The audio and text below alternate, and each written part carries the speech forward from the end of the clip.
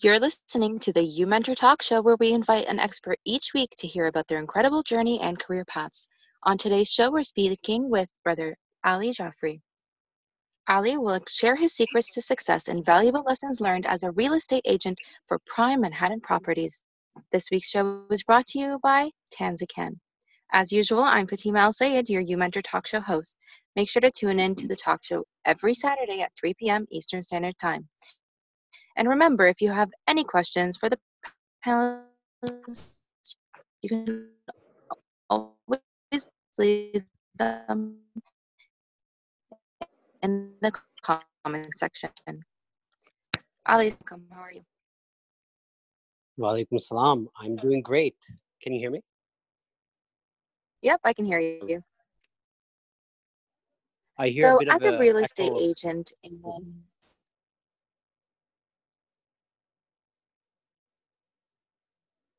hello.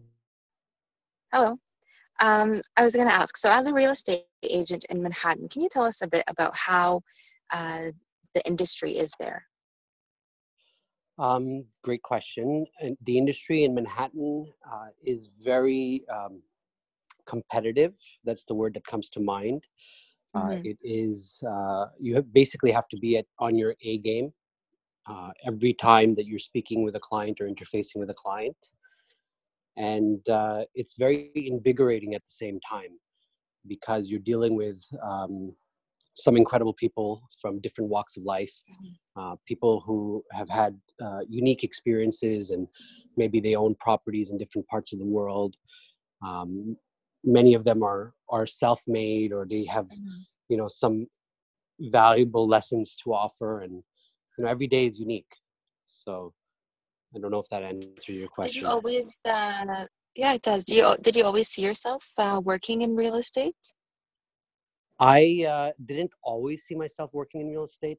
My father has been in real estate ever since I could remember, but Oh, in the really? capacity of more of an investor rather than a Mm-hmm. broker. And I remember going to different homes to collect rent, and cleaning up homes after tenants have left and helping to turn them over to the next tenant. So I have those memories from when I was younger, but I never imagined that I would be in real estate or be a broker necessarily until one day I was working, while I was in school, I was working as a manager for a cell phone company called TELUS. If you're in Canada, you know that company. And Mm-hmm. a lady came up to the kiosk that we had in that mall, and she just looked like she stepped out of some sci-fi movie, and she was wearing like this long black trench coat, and she just slammed some keys on the desk that I've never recognized before. And I asked her, what car do these keys belong to? And she said, oh, that's for my Porsche. And I'm like, oh, that's interesting. Mm-hmm. And then I was like, what do you do? She's like, I'm a real estate agent. And I think that's where kind of something piqued my interest. As Mm-hmm. cheesy as it sounds, it was just something that kind of got me Opened curious at your that eyes point. to something that you hadn't seen before. Mm-hmm. Yeah, exactly. So then when once I graduated and I moved to the US, I was working. What did you Uh, study in college, university? I studied entrepreneurship, international business with a minor in French at the Sprott School of Business at Carleton University. That was my undergrad. And then here in New York, In Carleton master's at University NYU, in Canada, correct. So I'm Canadian Canada. by birth, um, born and raised there for most of my life. Lived in Pakistan for a small stint. Mm-hmm. And now I've been in New York now for almost since 2006. So after graduating, did you move to the States right away to start working? I wouldn't say right away, but it Mm-hmm. seemed like it was shortly after I graduated. Okay. Was there any requirements that you had to fulfill before you could work on your license in the States? So in terms of my real estate license, yes, I had to do Yeah. a real estate course and do an exam. And at that time, it wasn't as rigorous. And even now, they've upped the bar a little bit, but it's still, I would say, relatively simple to become a real estate agent as Hmm. compared to licensed as a different sort of professional. Okay. All right. So, what was the first job that you got? And can you tell us a bit more about your career after school? Sure. So while I was in school, I was working different jobs. But once I graduated and I moved to New York, I was working in the construction field. One of our family friends had a construction, renovation, and restoration business in the 5 boroughs of New York. And I had the opportunity to work very closely with him and manage some of the projects and go to different Hmm. job sites and learn about the construction business and learn about New York. So I remember it being a very challenging time in some ways because I had to learn how to deal with people in my mind that seemed very rough and tough. Hmm. Coming from Canada, it was intimidating. I Yeah, remember I can at imagine. one point I was at a job site and I almost went into tears because I had an inspector yelling at me. Something to the effect that people's lives are at stake here, and you Hmm. have to make sure their safety is taken care of. And being 20 in my late 20s, and this was the first uh, construction job that I ever had, and first job in the US. It was very challenging. It had its own challenges, but it was an amazing experience. And Hmm. then while I was there, I got my real estate license and decided to go into real estate full time. And then when you started working in real estate, where did you first start off? I started out in Flushing, Queens. Hmm. For those of you who don't know what Flushing, Queens is, it's an area in Queens, part of the 5 boroughs, that is very Asian. And I just happened to start out there because my real estate school was there and I lived not too far from there.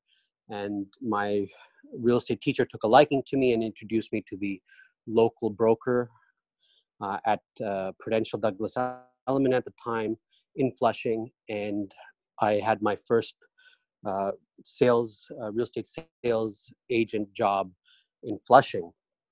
And I quickly realized that I had to learn to speak the language, the local language, if you will, in order to get a listing appointment or get any business. So I learned to prospect in Mandarin.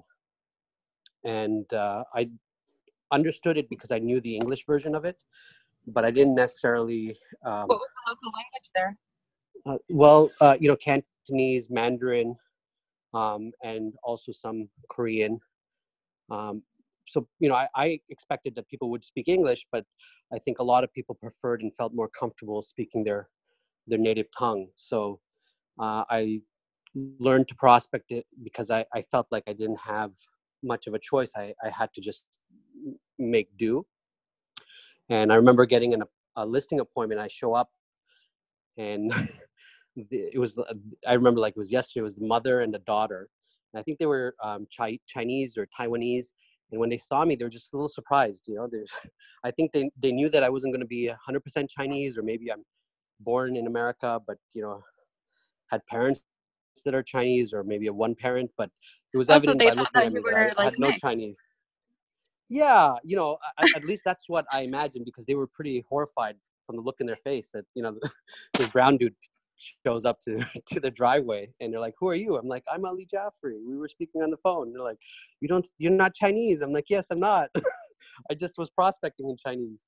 And so it was fun, but I realized that perhaps I'll do better in a different marketplace. So I ended up moving to the Bayside office, which at that time was the top Hmm. producing office for Element in Queens and Long Island. And I had the good fortune of partnering up with their top producing agent.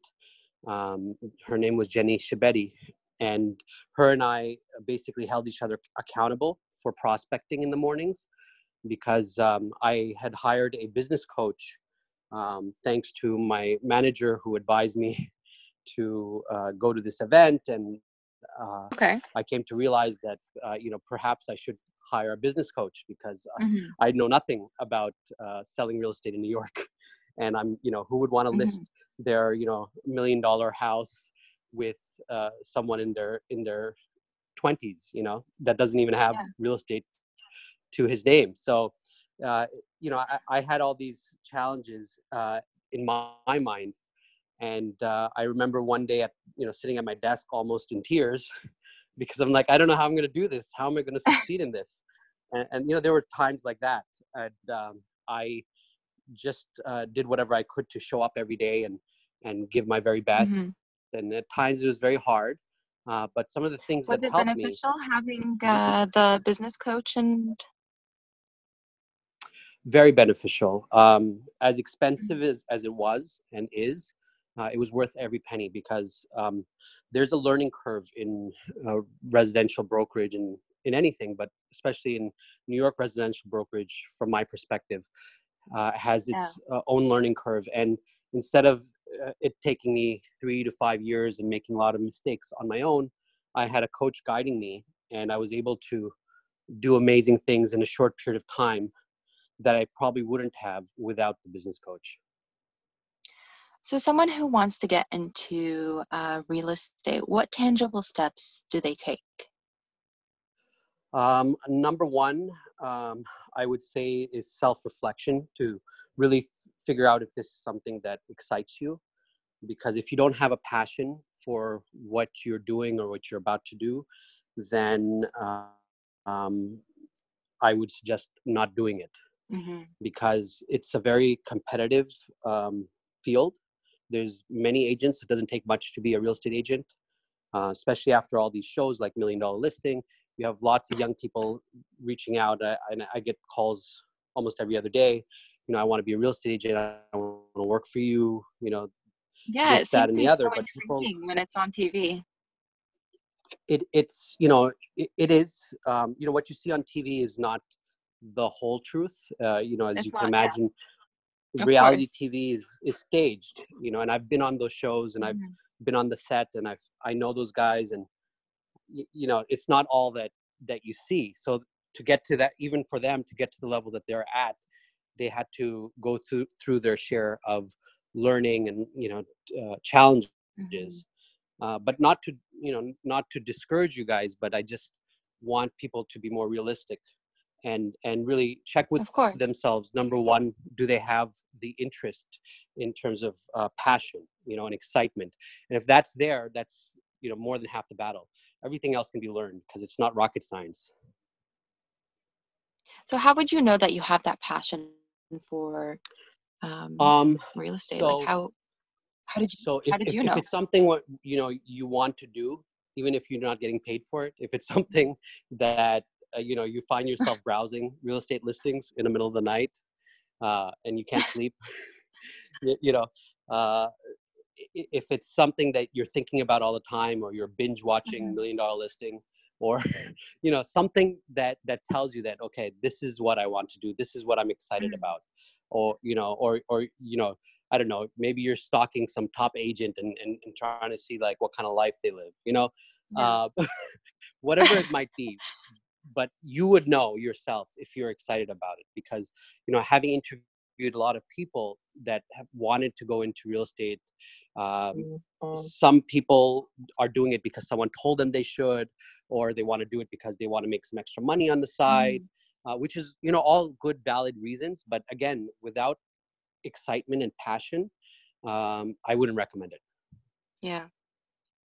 We have a question for you from the audience. The first Okay. question is real estate changing, much like other industries with the online boom? So I guess we're Yes. asking about the technological advances in real estate. How has that affected? Yeah, it's definitely changing. It's evolving like everything else, Hmm. especially in the United States and Canada. We're seeing a lot more buyers and sellers starting their search for homes and agents online, Hmm. versus what it used to be.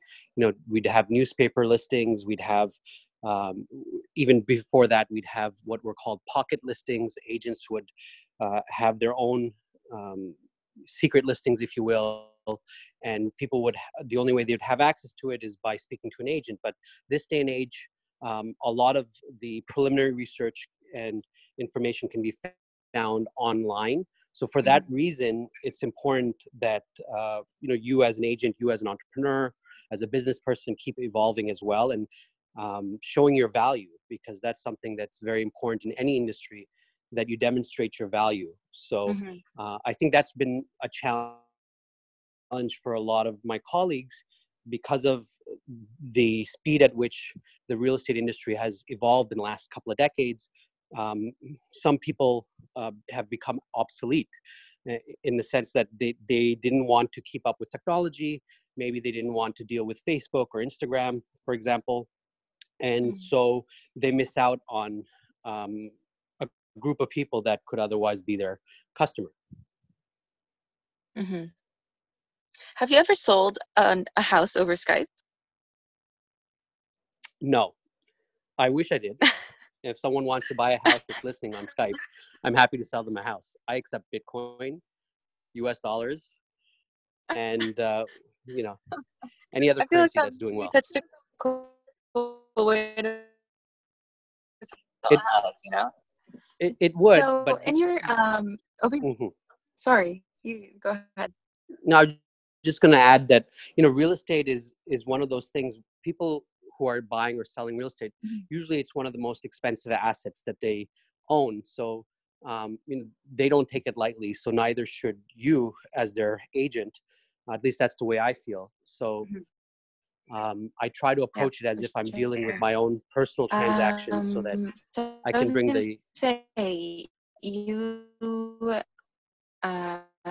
were featured on in the Wall Street Journal, right? yes. Yeah. So can you tell us the story behind that? What happened? How did you accomplish that? Okay, so for the Wall Street Journal, that was back in 2010. Mm-hmm. I was working with the top team at Douglas Elliman at the time in the country. We were selling about 300 to 500 homes a year over that period of 3 years that I was with them. And when I had decided to leave that team, I was called up by certain news agencies, one of them being the Wall Street Journal. And I decided to go with Wall Street Journal because they insisted on having an exclusive for the article. And as a result, I was featured with my photo on the cover of the real estate section of the Wall Street Journal, which to me was an amazing That must have been such an exciting, moment in my yeah, life. exciting moment. Yeah. It was very exciting. I remember sitting in the subway and the guy next to me is reading the Wall Street Journal. I'm like, listen, turn to the real estate section. And he looks at the photo. I'm like, do you recognize that person? He's like, no. And he doesn't really care. But I'm like excited and giddy. I'm like, that's me. That's me. I want to call up my mom, tell the whole world. So it was one of those moments that, I made it, I did something Mm-hmm. amazing. So that was the Wall Street Journal. And I was fired for a day for that article, You were because we fired didn't for know the how. article? I was. Wow. The Why? president of Douglas Elliman called me up and asked me if I'd interviewed with Wall Street Journal. I said yes. He said, okay, take your stuff and go home. And at that moment, my heart sank. At home, I have a young wife that's pregnant, and she's depending on my income, and all of a Mm-hmm. sudden I lose my job. And the reason being because they didn't know how that article would portray the brokerage firm, and so they were concerned about that. In hindsight, I can understand, but I think I took a big risk. But Mm-hmm. fortunately, the article ended up being very positive about the firm, and overall, it was a great article. And they rehired me the next day. Wow. And That's then, so that just was the so Wall Street Journal. mhm. Uh, and then the Top Agent magazine. So a few years later, I got a call from this company that basically likes to feature the top agents in different places Mhm. throughout the United States. And they said that you've been nominated We want to, we want to have you on the cover of our magazine and our publication. So I had a photo shoot done, and I was on the cover of Top Agent magazine. I believe it was for 2016, I think it was. And that was a very exciting moment as well, because I felt like, oh, wow, here I am, this brown dude from Canada. And, I felt like I accomplished something. Yeah. But, part of it was ego, because like, hey, I have my face everywhere, because in I'm the real magazine. estate, yeah, real estate, you kind of have, you can't be a secret agent. You have to be out there. Hmm. And my personality has been very, I don't necessarily consider myself a people person or an extrovert, but I've become one out of necessity, if you will, because this is what my job requires me to be. And frankly, I kind of enjoy it, because I have to get out of my comfort zone. Yeah. So it's Now, been a fun ride. you've been working since you were 12 years old. How has that helped you? Has it Yeah, affected I you actually think I've positively? been working since I was born, because I remember my mom making me vacuum and clean up and all Yeah, kinds of stuff, haven't we doing all? shoveling the snow. You Canadians know what I'm talking about. Yep. Uh, and things that I don't know if I'm going to be putting my kids through, but I probably should, given the lessons I learned. So when I was 12, my dad had me tutoring, doing a paper route, and I remember from the age of 12 to about 16, 17, I really uh, despised my father for making me work. I'm like, why do I have to work? Hmm. I don't see the reason. But now, and even when I was in college, looking back, I was so grateful, because it gave me the confidence to be able to know that I can survive no matter Yeah. what happens to the market, no matter what happens, to my job, whatever job I may have. If I lose Mhm. it, I can still go out there, worst case scenario, work at a McDonald's or a Burger King and flip burgers, but I'll survive, and I don't have a problem with it. Yeah, that's So that amazing. was a very important gift that I Mhm. feel my father gave me.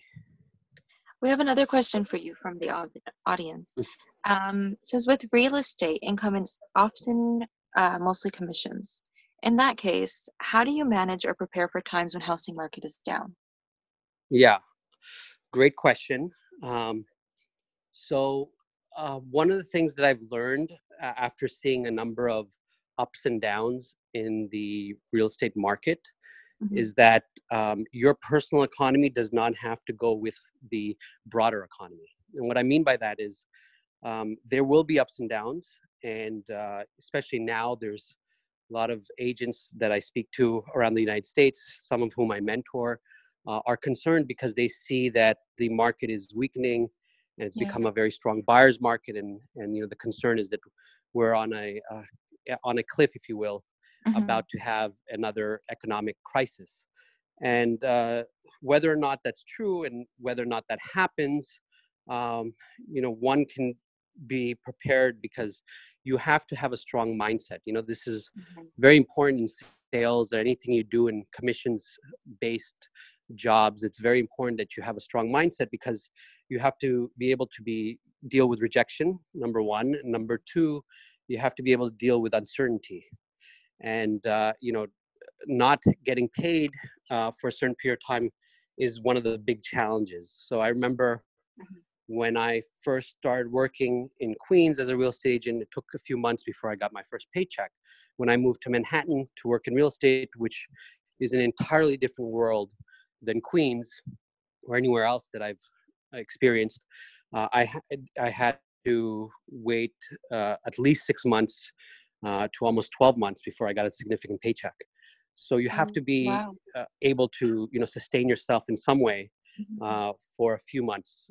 Otherwise, I would say that try to work a job, if you will, to save some money, or Hmm. somehow be able to sustain yourself for a couple of months, because otherwise the stress can get you.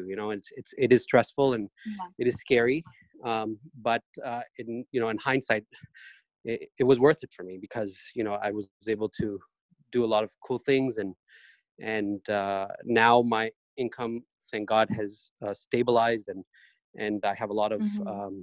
referrals and word of mouth clients, and repeat clients. And it took years to get to this point, but you can do this too. Before we get to the end and closing of the show, what is your greatest piece of advice? My greatest piece of advice is hang out with people that you are inspired by, that you admire. Mhm. Um, have mentors and maybe a mastermind group that is comprised of people who are doing the things you want to be doing, who are experiencing the things you want to experience, and maybe even have the things that you want to have, because they have done it. They believe in themselves and they were able to accomplish something. And if you do the opposite, then you have people that will bring you down, that have their own self-doubts, and it won't be helpful. Mindset is what you want to protect, and it all starts with that.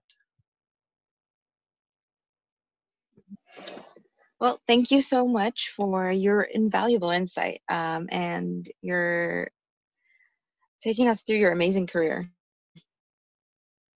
You're most welcome. Thank you for this opportunity. It was lovely speaking to you. Likewise. Take care. You as well. And before we end the show, we would like to let you know that the Emoji Games is just around the corner. It's by far the largest Shia soccer tournament, and registration is open. You can go to the Emoji Games website to register. There's something for everyone: toddlers, boys, girls, men, and women. Thank you for listening to us on Facebook Live. If you missed this or future shows, you can always hear the replay on the UMentor website under prior talk shows. And while you're there, you can subscribe to our iTunes podcast. If you want to reach out to today's speaker, you can go and visit our online platform at the umojooutreach.org/unleash the future/groups, or just visit the UMentor website and hit the link for online platform. Be sure to tune in next week on Saturday at 3 p.m. for another panel of speakers and more stories. Thank you for listening.